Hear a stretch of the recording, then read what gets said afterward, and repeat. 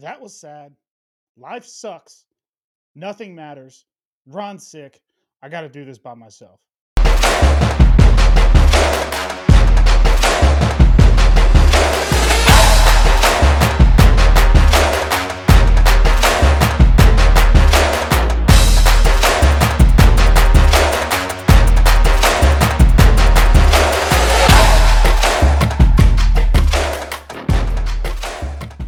Well, guys, that stunk. The Bengals drop a game to Pittsburgh. Kenny Pickett, the quarterback we all shit talked before the game, the quarterback that we all made fun of and said he had tiny hands and said that he was this, that, and the other, comes into Paycor Stadium and beats us down. So we have to live through that. Now, Ron is sick. Ron has strep throat, so he cannot speak. He told me he could maybe do a light whisper, but he cannot talk. So I'm just going to ride through this solo. Stranger4420 says, Hooday, what's up? How's it going? Glad to have you in the chat. It is very, very hard. Wedge Gordon, Hooday, y'all. There's no y'all. It's just me. Ron has a bug. He can't talk right now. Guy's healing up from a knee surgery. I personally think that the NFL sent the virus into Ron's household as an act of biological warfare to get him to stop talking about how shitty the officiating is. That's my tinfoil hat moment. That's my guess. And we're just gonna have to go from there. So I'm gonna do a lot of like Q&A type stuff with the chat. This is really all we got for today. So Tony Taphorn hits us with a get bingo, one of those Stephen Hawking voice box things. Now that would be entertainment. That would be great. I would love to hear him like just typing his words into that and give him the old Stephen Hawking. Wedge Gordon says, despite it being blue collar Bengals, he gives me a go blue.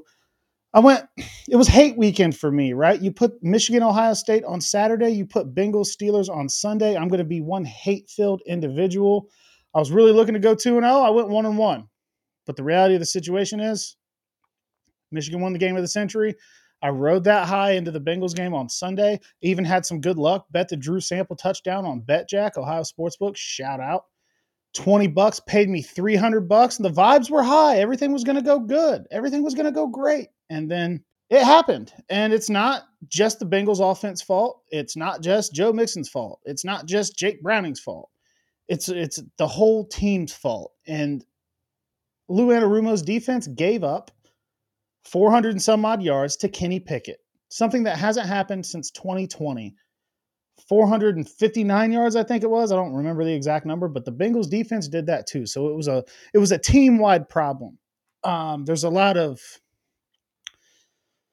banter, I guess I would say, going on about who you blame. Do you blame Joe Mixon? Do you blame Frank Pollock? Do you blame Zach Taylor? Who do you blame? And I think that you blame them. I understand that I guess upset some people on the internet because walking out of Paycor Stadium Sunday, I fired out a tweet that says, can somebody tell me how the Cincinnati Bengals only called 8 design run plays with a backup quarterback? The 3 runs by Jake Browning were him scrambling. I don't think they were design runs. So they designed 8 running plays that entire game. And that's just mind-boggling to me. Frav Film says they all have a hand in it, and that's absolutely true. Tony Taphorn, feels like you went 1-6. That loss felt disgusting. It really, really did. It was a cold, wet, rainy, gray Ohio Sunday, and the rain could have been much worse. I'm glad that held off. That was nice. And yeah, it was just kind of gross. I think it felt like a game that the Bengals could have won pretty much from gun to gun. They were never outmanned. They were never blown out. They gave up all the yards, but they still only gave up 16 points. So the defense kind of stiffened up in the red zone like they've been doing all year. They got the 1 turnover on the DJ Turner, Michigan man, fumble recovery. And then they didn't do that. I think the Bengals sorely missed Cam Taylor-Britt. I think his physicality with those receivers on some of those deep routes maybe would have pressed them a little bit more at the line. They wouldn't have been able to have the same get off that they were able to get off on guys like Cheeto. No hate to Cheeto. He just plays the game a little bit differently than Cam Taylor-Britt does, and I think that he would have been a good matchup on a George Pickens or that deep Deontay Johnson ball. That's my personal opinion. So when you look at the game, you look at the 8 rushing attempts, you look at all the yards that the defense gave up, you look at Jake Browning not looking great, and that's what you get. You see the importance of number 9, Joe Burrow. This team goes as Joe Burrow goes. And it's like that for every team in the league. And Ben Schramm, Iowa Hawkeye, good friend of the program, good friend of mine. We united this weekend against the devil named Jonathan Sands, and we went one and one on that. But he says the play we didn't touch TJ Watt is going to haunt me. It's going to haunt me too because I hate the Watt family. I'm a well-documented Watt family hater. Everybody knows that. And they just didn't fucking touch him. Just, no, don't worry about it. I don't know how that happens. I don't know how you don't at least get a hand on TJ Watt on every single play of a football game he made. He had that shitty, dirty hit on Jake Browning, but, TJ going to TJ. What are you going to do, I guess? And yeah, Stranger 420, I think is the name. 2 punts that could have been long field goals have been haunting me since before the game ended. Yeah, it wasn't great kicking weather. They could have tried. I don't, I don't know. I don't know what else you could have done there, man. And Ben says it's time for me to admit that Brad Robbins, Michigan man, is not him, and I think that it might be, and it's okay. Tommy Dorgan, Tommy Dogan, I'm sorry, from Michigan, hell of a punter, pinned Ohio State inside the 2-yard line on a big punt on Saturday. It was beautiful. Let's be honest, Brad Robbins, Michigan man, awesome mustache. He hasn't shown to be much, if at all, any upgrade over Drew Chrisman. So that is something that the Bengals are probably going to have to look at again this offseason is the punter position. And then a follow-up from Frav Films says exactly 420, talking to Stranger 4420. If you're not going to use McPherson for what he is, then what are you even doing? There is an argument to be made for that because there were some kicks that I think McPherson could have hit. Despite, kind of a crappy weather day. It wasn't terrible. I mean, the Bengals played him way worse this season. So yeah, why don't you kick it and try to take your points? If not, go for it if you're on that side of the 50. What do you have to lose? You have Jake Browning. But I think that another point that I kind of realized after a night of sleeping on it is that when you see a Joe Burrow-led offense, Joe Burrow has the command of the offense, and his brain, his football brain, is like a damn computer. So he gets up to the line, he can read the defense, he can make a check. I think a lot of times Browning got a play call in his ear from Taylor or Callahan, whoever's calling it in at that moment, and he just goes to the line, and that's the play he runs. I don't think he has the command of the offense and just the NFL experience. He's a backup that is making his first career start. He's got next to no NFL experience. So I just don't think he has the command of the offense and maybe some of the knowledge because he hasn't seen the Burrow does to make a check, to get to a run play, to get Mixon more than 8 carries, or to see coverage and change the player or go somewhere else. He held on to the ball too long. He just looked like a backup quarterback that hasn't played that many NFL snaps. And what are you going to do at that point? I mean, it is what it is. You can't expect this guy. I think that he said all of the right things. Clips of him at Folsom High School in his great career there kind of popped up. And, some of his numbers that he had at Washington popped up his freshman year. Then, he had the shoulder surgery and things weren't necessarily the same for him. So I think that we did what fans do, and we rallied behind the guy. We backed him. We believed in him because that's what you do as a fan of your reality of the situation is he got into the game and he's a guy that has never played NFL football. He's a guy that's been in the league for 5 years, has been on a couple of teams, almost retired to go be a coach before the Bengals called him to put him on the practice squad. And that's what we got. And I'm not knocking the guy for it. He did the best that he could in a shitty situation on a team that is 100% not a knock at the Bengals.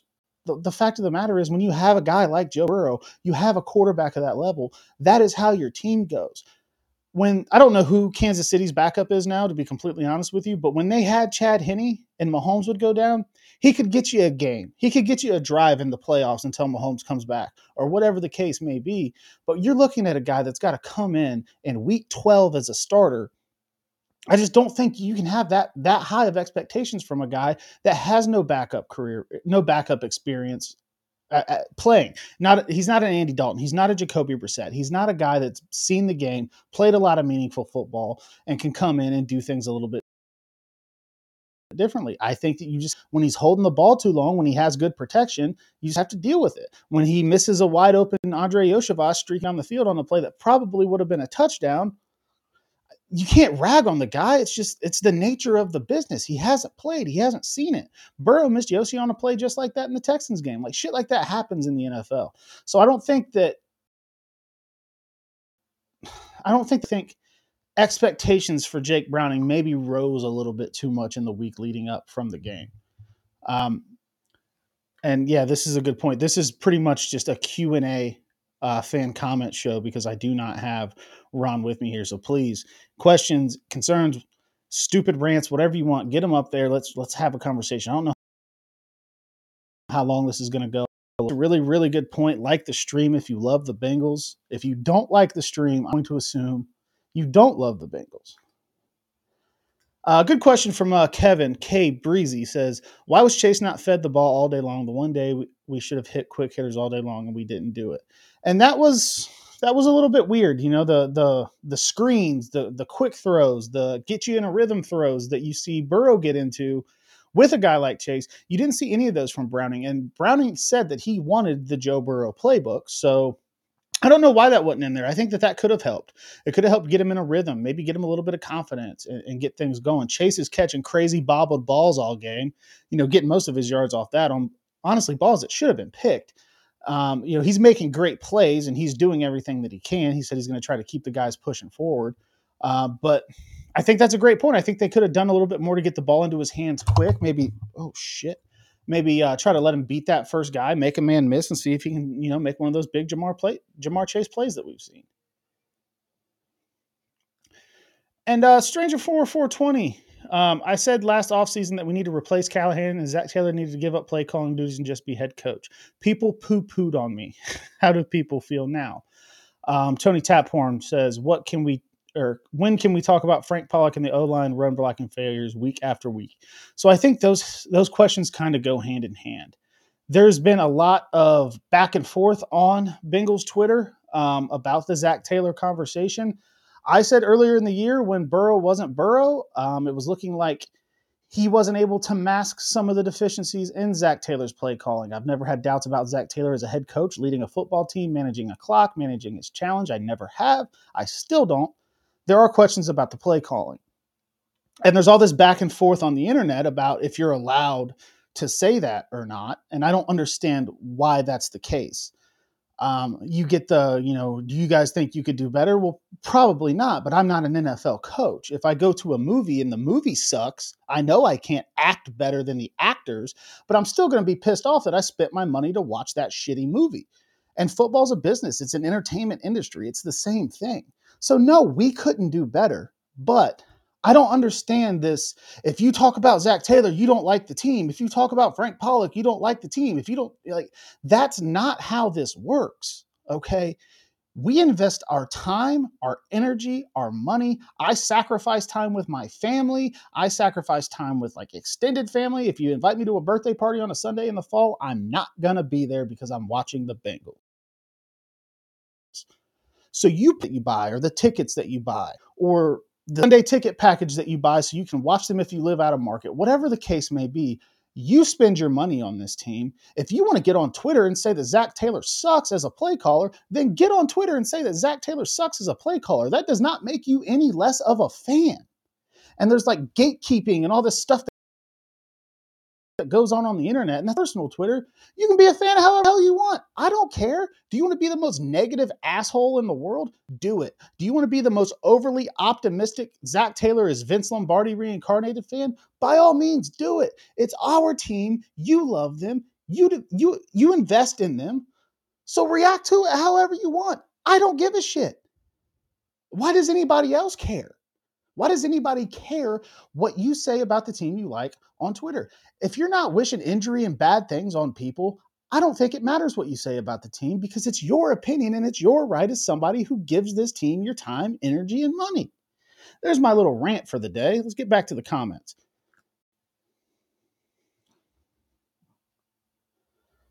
Frav says, the super fans know how to fan best, Drew. You got to listen to them. I don't know what constitutes somebody as a super fan. I don't know if it's Twitter followings. I don't know what constitutes a super fan. But I don't think that it matters. If it's about Twitter followers, who gives a shit? The guy with 5 followers can love the team just as much as the guy with 5,000 or 500,000 or whatever. Like, that doesn't matter. It's not that doesn't compute with me. I just think people should be able to love the team, complain about the team if they want, blindly support the team, and everybody else should just like you see stuff on Twitter like that I don't agree with, and I use the feature that Twitter has that just lets me scroll by it. Now the burners and the trolls, I'll fuck with them all day. I don't scroll past those. I like to have fun with those. But like you can see things online that you don't agree with and just go about your day. I don't understand the way that it seems like when the Bengals lose, people's fandoms call. I just don't like it. Like, if people want to not go to games because they think the team's heading nowhere and they already paid for the tickets, do whatever the hell you want with them. You bought them. Don't give them to opposing fans. I think that's kind of weak. But other than that, do whatever the hell you want. We need a across the pond. We need a Heimlich specialist on the sidelines because we're always choking. I don't think that the Bengals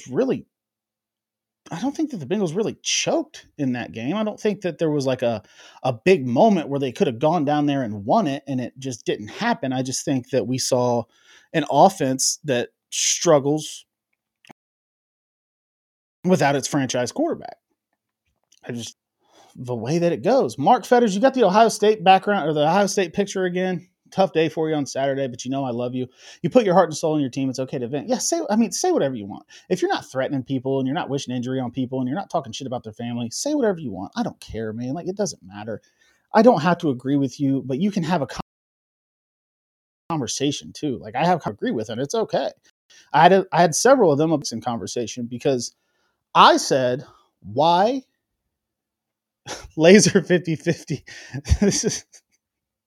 This one just caught my eye. It's pretty good. You can't choke if you never start eating. And that's kind of the way it went. The Bengals had 7 points through the whole game until they hit a garbage time field goal. But the Joe Mixon conversation, I asked why he only got the ball 8 times, and I got a lot of responses because he was only averaging 2 yards a carry. And I can understand that mode of thinking. My response to that is, how much of a chance did you really give the guy with a 2-yard per carry average on 8 carries? And I run. They're going to try to make Jake Browning beat you. I understand it. But my view on the Bengals running game as a whole is it's not Joe Mixon's fault. I'm not going to die on a Joe Mixon hill either. I think that the Bengals running game as a whole needs improvement. It needs improvement from Mixon. It needs improvement from Taylor. It needs improvement from Frank Pollock, the offensive line coach and running game coordinator, because I don't know that they should be running out of shotgun so much. They don't have to do it anymore. They had to do it at the beginning of the year because Burrow couldn't get out from under center while he was dealing with the calf. I understand it. But like, you should be able to put some under center plays in for Browning. I think that if they ran the ball from more, things might have been okay. But there's also run blocking issues that we saw. We saw Jonah Williams on a clip that Joe Goodberry posted just look lost. And these guys are veterans. And that's when I say, okay, do we need to have the Frank Pollock conversation? Because he's the one coaching these veterans. But it's on players too. It's on execution too. It's on Alex Kappa not, ducking the wrong, Cordell Volson not having issues with like his spatial awareness. It's a myriad of things. I bet you guys didn't know I was smart enough to use that word. It's a collection of things that are just not working. So I'm not going to sit here and say it's Zach Taylor's fault. It's Joe Mixon's fault. It's Frank Pollock's fault. It's Brian Callahan's fault. I think it's pretty much everybody's involved in the running game of the Bengals can be better. And it doesn't have to be Joe Mixon. It could be Chase Brown who said, yes, I was healthy or I wouldn't have played. It could be Travion Williams. It could be somebody. Maybe it's like Ron had said earlier in the season on one of our shows. You start doing a running back by committee thing and see if you find a hot hand. And if you do, ride it. It doesn't be Mixon in the running game. Just ride it out. And I think when you're looking at the point in the season now where you're not mathematically eliminated from the playoffs, you still have a shot to get in. But I think that the general feeling amongst the team and the fan base and most people that have watched is that this isn't going to be a playoff team. You go to Jacksonville Monday night and you drop a loss, you're fucked. It's not coming. If that's the case, fine, playoff team. But they're going to have to play the rest of their games. You're going to try to get something out of your youngest. You're going to try to evaluate the roster to see if there's any vets that you want to move on from next year. You're going to do all the things that you have to do because you have to go play football the rest of the season even if you can't make the playoffs. So if that's the case, and your offensive line is going to be the same next year, somebody made a Lyle Collins comment, and it kind of got me. But Orlando Brown Jr. back next year. Cordell Volson back next year, may battle for his job. Ted Karras back next year. Alex Kappa back next year. Jonah Williams, I don't know. It depends.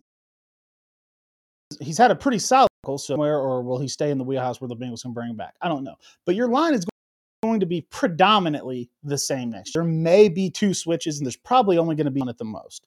So why not use the rest of the season when you're not really playing for anything to try to get good at the one thing you haven't been able to get good at all year, and that's running the ball? Why not?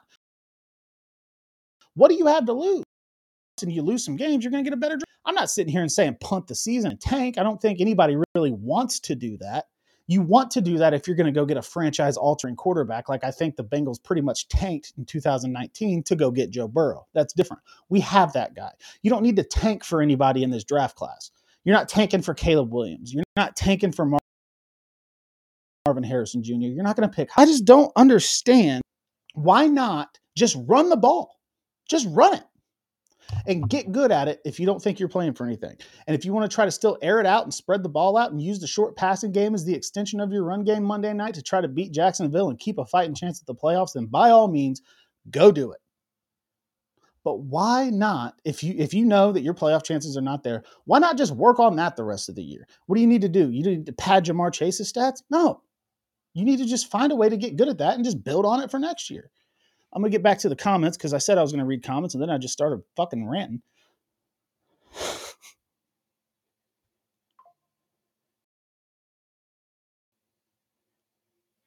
And yeah, so a comment from Laser 5050. Mixon has nothing to do with the fact that we only ran the ball 8 times with a first-time starting quarterback.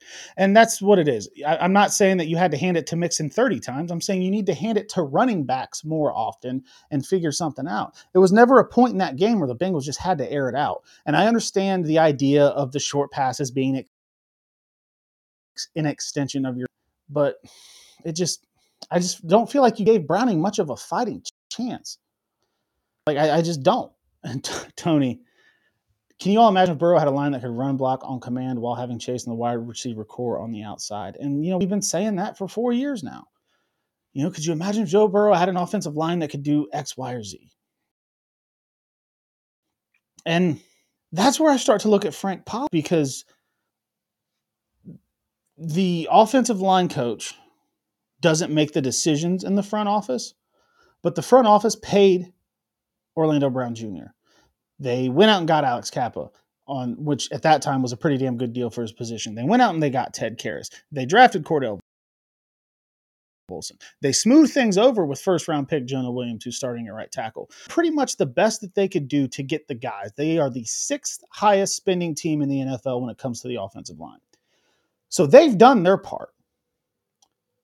But I don't feel like the coaches have done theirs to maximize that. Now, are they signing the wrong guys? Maybe. Parker Blake, good friend of mine, good friend of the show, told me one time, he said, you can throw $100 bills at your car, but that's not going to fix it if you don't buy the right parts. And that makes perfect sense. Maybe there's an issue there.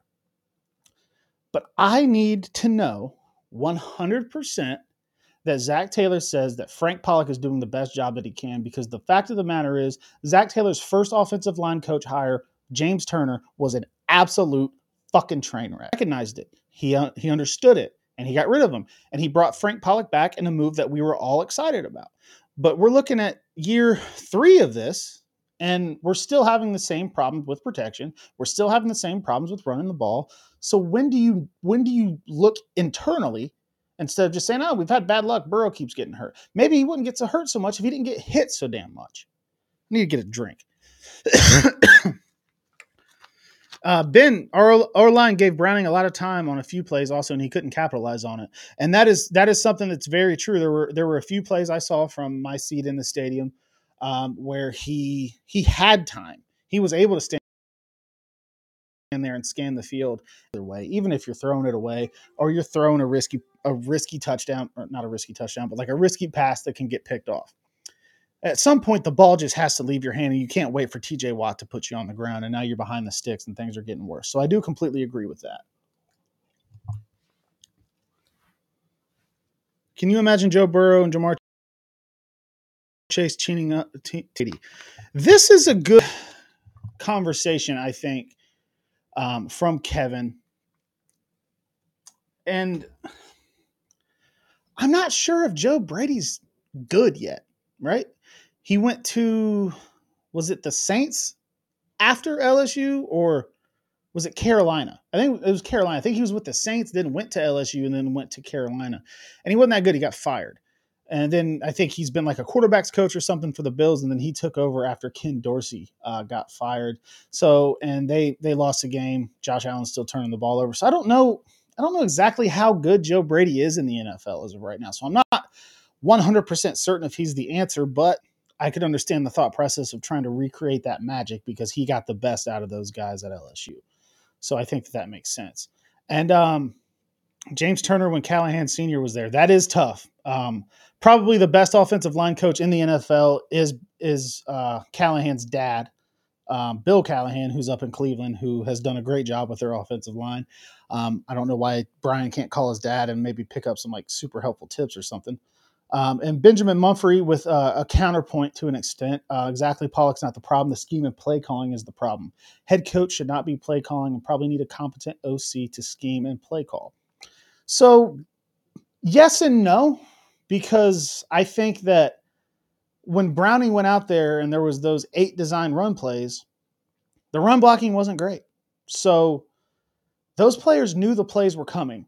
Those players knew who they had to block, and they still failed. So there are instances where, right, wrong, or indifferent, Pollock put his game plan out there, told the players what they needed to do, and they just didn't execute it. So like that's where it does fall on the players too. But it's like, okay, is Pollock not teaching things the right way or getting them in the right position? I think it's a mixture of both. I think there's blame to be had everywhere. That's why I'm not on Twitter screaming about one specific person, like I've said throughout the whole show. Josh Isles, a good friend of mine, WDN Today on Twitter, Who Dey Nation Today, posts a lot of really, really good content. What's up, Drew? Can we establish identity in the run game? I get with Joe, we throw well, but we can't abandon the run like we have done way too much. And that's kind of what I was saying earlier in the show about establishing an identity. And he followed up with, for the people who say it's mixing, why was it only 11 carries as a team? Frustrating. 3 of those carries were by Jake Browning that I don't think were designed runs. And that's kind of what I hit on a little bit earlier in the show.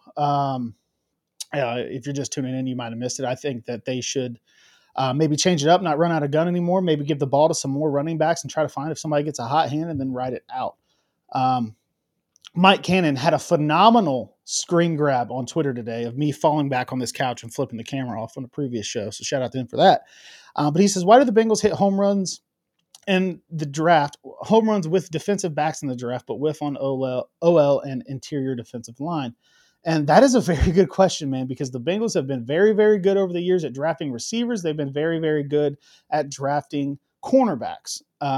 Pretty well at linebacker as of late, the Logan Wilson and Jermaine Pratt picks. I don't know. I don't know if that's a scouting department issue. I don't know if Frank Pollock issue because he maybe has too much say in who they draft or maybe not enough say in who they draft. Those are internal conversations and things in the structure of their scouting and drafting process that I'm not privy to. So I don't know the answer to that really, but it does seem to be the case.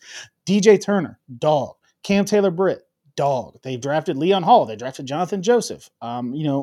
Drake Kirkpatrick had some pretty solid years kind of toward the end of his time in Cincinnati. They've done really good with drafting defensive backs, but yeah, interior DL not great. The external signings have worked out. DJ Reader, monster. Hope to God he can come back somehow.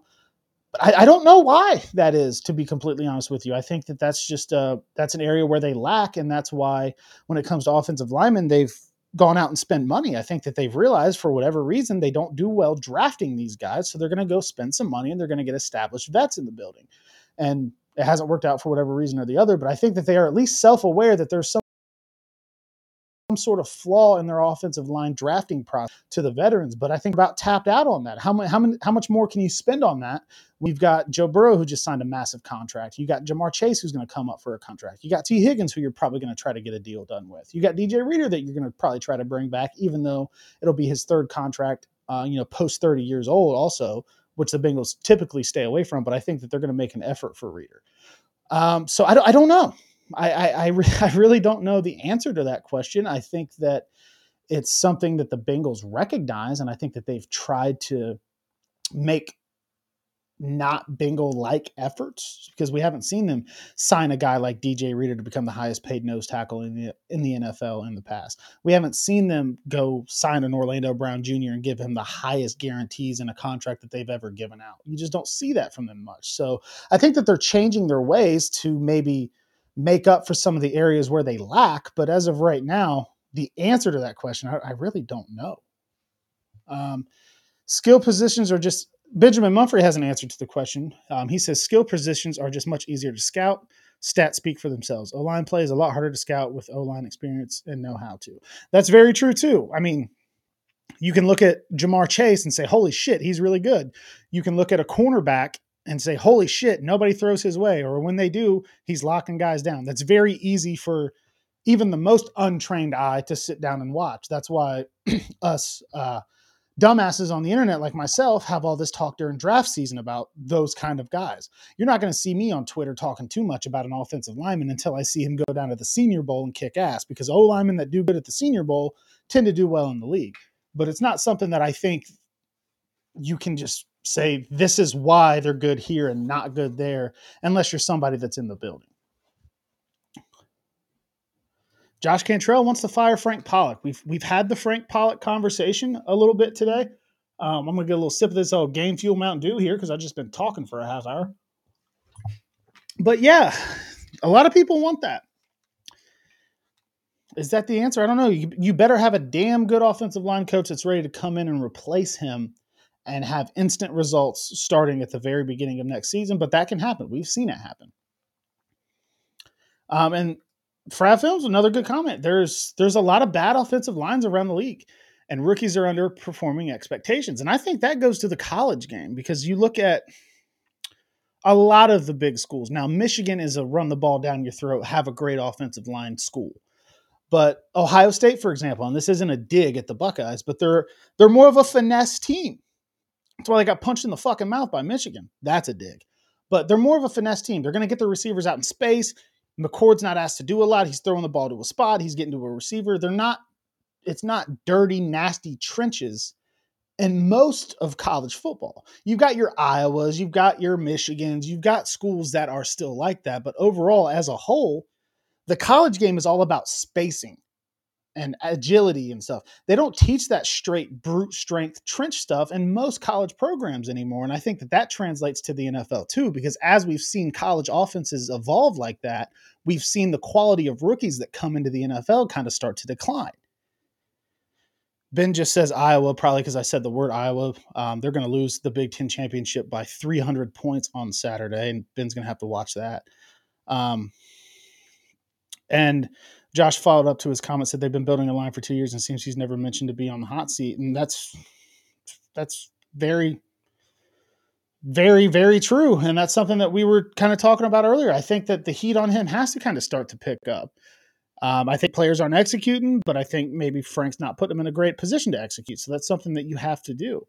And Yash says, we won't trade for Kayvon Thibodeau type player ever. Give them Higgins in a second for him, a run-stuffing pass rusher. We got a run-stuffing pass rusher at home. His name's Sam Hubbard. He's one of the best run-stuffing pass rushers in the league. So how many more times are you going to put him off the field to put a guy like Kayvon Thibodeau in. I don't know about that. I'm definitely not giving up Higgins and a second to get him. I'm definitely not doing that. Ben's gonna give you guys somebody to ride with, but I'm gonna say this: all the Ohio State fans in the chat can join him in hating Michigan and being Iowa fans this week. I don't think they're gonna do that because Iowa uniforms look dangerously close to Pittsburgh Steeler uniforms.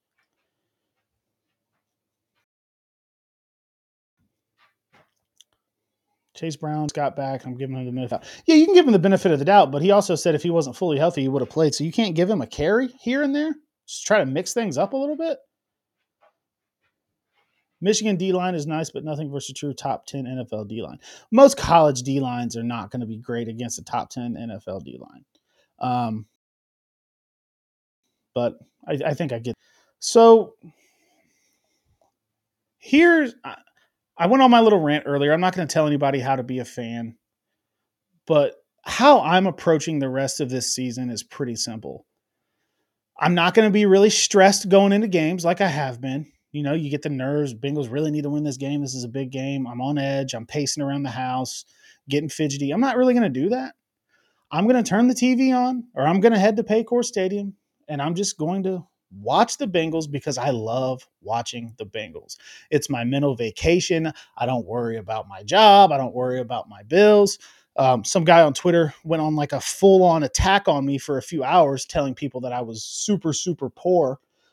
So I don't have to think about that when I'm watching the game. But the Drew Sample touchdown, we got the lights turned back on, so don't worry, weird fucking burner account guy. But you just watch the Bengals because you love them, man. Like, just you don't have to have much expectation. And that'll probably make you less mad at a guy like a Zach Taylor or a Frank Pollock when the game ends if it doesn't go our way. Because the fact of the matter is, man, there's no Joe Burrow. You shouldn't expect a ton. It's the way of the game. We've got a top 3, and he's not 3 NFL quarterback who makes this whole thing go. And he's not there right now. So the thing's probably not going to go as well as we want it to. So just temper your expectations, throw the game on because you like to watch it, because it's your distraction from the shit that's going on outside the world, and hope Logan Wilson gets a pick 6 and takes it back to the house. Hope Jake Browning throws a bomb to Jamar Chase and he makes the catch. Hope for cool shit to happen. Hope to see some growth from Andre Yoshivas, Charlie Jones, some of the young guys that I think are going to have bigger roles next year. And that's really all you can do. If you want to start making mock drafts, go ahead and start making mock drafts. I said a couple weeks ago I didn't want to start making mock drafts. I might start. That's my view of the whole thing, and the bickering and the fans and all. Like, who gives a shit, man? Watch the Bengals and talk about them how you want to. Just don't be an asshole and say bad things about people. Fuck it. Where do you predict we will pick in the draft, and what should we target in your opinion? Now, here is where I get into draft and off-season type mode, because I want Brock Bowers in a Cincinnati Bengals uniform, the tight end from Georgia. Guy is a dog. DAWG, dog. And we talked about tight ends all year, and Mitchell Wilcox and Drew Sample and Tanner Hudson and Irv Smith and all that stuff. And you know what? Tanner Hudson's made some good plays. We're a big Tanner Hudson show. But Brock Bowers would make great plays. That is my number one look, because I don't think, okay, you want to replace Cordell Volson. Is there going to be a guard that's worth a pick? I mean, you're going to be somewhere between what? Depending on how the season goes, 15 and 7, 8, maybe. I mean, you could fall anywhere in that range with how the rest of the season goes. Now, the Bengals do play a lot of backup quarterbacks themselves. They got a date with Trevor Lawrence, who's the starter on Monday, and then you're going to see Gardner Minshew back up for the Colts. You're going to see Josh Dobbs back up for the Vikings, who got like Amazon primed to them in the middle of the season. So, you did about 15 right now if the season ended today. But I think you're going to be in range for maybe a Brock Bowers if you get somewhere, inside that top 10, which could happen. And that would be where I am, because I don't know if there's going to be a guard worth taking at that point. Now, there may be a right tackle worth taking at that point. If you're not going to pay Jonah and you're going to go get a cheap rookie, then maybe you look at right tackle. But that's probably where my current time is: Brock Bowers or whoever the best right tackle is, if they're worth drafting at that point in the draft. Kevin said, "Thank you, Drew, friend of the program." Um, you're all friends of the program to me. You're all my friends, except for talking shit about Michigan. Ooh, I like this though from Kevin. Brock Bowers, first round. Audric Esme, running back from Notre Dame in the second round. That would be good. But I'm also probably getting pretty close to starting the Blake Corum to Cincinnati train. I'm probably going to start pushing some propaganda out there about that. And maybe that's me being a little bit of a homer, but it is what it is. Ben Mumphrey, good point in the chat. Shouldn't we expect our coach to be better than 4-28 without his elite franchise quarterback? Zach needs to prove he's a winner and not carried by Burrow. And that's something that you can look at this season as things go with no Joe Burrow. And that's something that you opinion, because like I said, there's dates with backup quarterbacks coming. You got Cleveland, who's going to have Dorian Thompson or PJ Walker, maybe Joe Flacco playing quarterback for him to close this season. But you got Josh Dobbs and you got Gardner Minshew. So you're going to have backup versus backup. And we can go back and forth about how the Bengals handled their backup quarterback situation like we did at the beginning of the season when we're wondering if Burrow should have even been playing. But the fact of the matter is that's the guy he picked. That's the guy they picked. Backup versus backup. Let's go play some fucking football. And if you want to try to form Zach Taylor opinions around that, then I completely understand why you would, because if you think that Burrow masks the deficiencies of Zach Taylor, like I think he does, you can definitely say, okay, you don't have him. The other guy they don't have their Anthony Richardson, their Deshaun Watson. What can you do against them? And that's completely valid. So you can use the rest of the season to kind of form that opinion. But I think that you should really, really, really temper your expectations if you think that that's what the front office is doing, because Zach Taylor is not going anywhere. If Zach Taylor stops being the play caller of the Bengals, it's going to be because Zach Taylor makes the decision to hand it over. The organization is not getting rid of Zach Taylor. He's loved in the locker room. He took the team to a Super Bowl 2 years ago. Marvin Lewis got 16 years without winning a playoff game. Now, I know the organization has changed and things have moved along, but if you are a person who thinks there is any chance that Zach Taylor is not the head coach of the Cincinnati Bengals when the 2024 season kicks off, you have got to come back down to earth, because he's going to be there whether you like it or not. Maybe it would be better for the team if I pass off the keys to somebody else and let them run the offense, then so be it. Good on him. Because at some point as a coach, maybe you have to look in the mirror and say, hey, where am I fucking up? What have I done wrong? And maybe he does that. But if you think that that's going to come from up top, you're wrong. It's not going to happen. It's just not how they operate. He got a 4-year extension the year after the Super Bowl. Mike Brown is not going to eat a coach contract. I don't think he's ever done it. Back to some more comments here before we wrap up. We've got to the 43-minute mark pretty damn quick. I have talked a lot, but I appreciate you guys being in the chat to help keep things going. Eric All to the Bengals. Ben, you and your Hawkeye man transferred to Iowa with Cade McNamara. Cade McNamara got hurt, obviously. Eric All, I don't know what he's done. I don't know what he's done at Iowa. I haven't heard much of him. He's pretty solid at Michigan, though. I also will put my Buckeye hater hat down and say that I would really like a Cade Stover to wind up in Cincinnati. I think that he could be damn good. I think he's going to carve out a solid NFL career for him. I don't think he doesn't have the athleticism. He's Farmer Gronk. I think that's what they call him. But I do think that he would carve out a good NFL career as a blocker and as a pass catcher.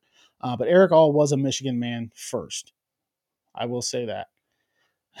He said he didn't do shit at Iowa because he got injured, sadly. Well, it is what it is. Over 4th round says yes. Yeah, that could be the case. Kevin said, then give Zach some pom-poms and let him cheer. He should never call another offensive play ever again. I understand that mode of thinking, man. I just think that I try to operate from the lens of how I think that the Bengals will continue. I just don't think the call comes from downstairs where somebody looks at him, and whether it's Mike Brown or Katie Blackburn or whoever, and says, hey, man, you got to give up play calling. I don't think that Mike Brown's an owner that gets involved in the day-to-day like that anymore, at least.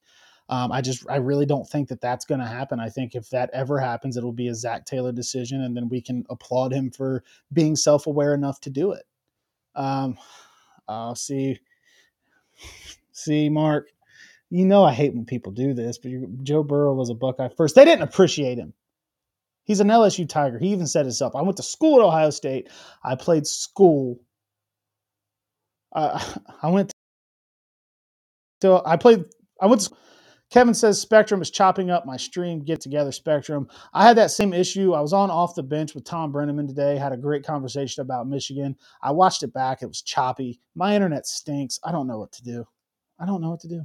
It's just, it's all I can get at my house. I'm at the mercy of Spectrum. Spectrum has me by my nutsack, and it's all I can do.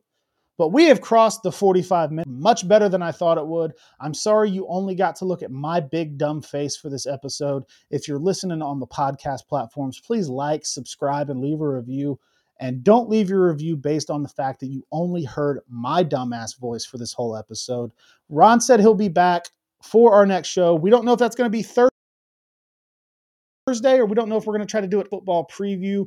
So keep posted to our Twitter account for updates on when that will be. Frav, start a GoFundMe for Drew's internet. I pay good money for my internet. I have 300 megabits per second through Spectrum. It's just, how good are the 300 megabits if they're 300% shit? I don't know what to do. I don't know what to do. I love you too. You are a good man. Ben calls me Goat Drew. Yes, I have enough money for better internet. Thank you to Drew Sample, but I have the best internet that I can possibly get in my house because Spectrum stinks. Yash gets a gigabyte. Well, flex on me, Yash. Flex your 1 gigabyte on me. I could probably get it too, and then Spectrum stinks. It's your upload speed that causes choppy video. Well, I don't know how to fix it, man. I got like a fucking node thing that plugs into my router, and then I put them in different spots in my house. It's supposed to make the signal better, and it's all shit. I've invested all this money in shit. Well, we're past 45 minutes. I'm getting ready to go off the rails. I'm cussing too much. I appreciate you guys for tuning in and carrying this show through to the finish line with just my dumbass yelling into the microphone. I appreciate everybody that tuned in, everybody that listens, everybody that watches back on our YouTube channel, everybody that's watching on Facebook, Twitter, everything. Thank you all so much. We'll be back with hopefully a much better show at some point.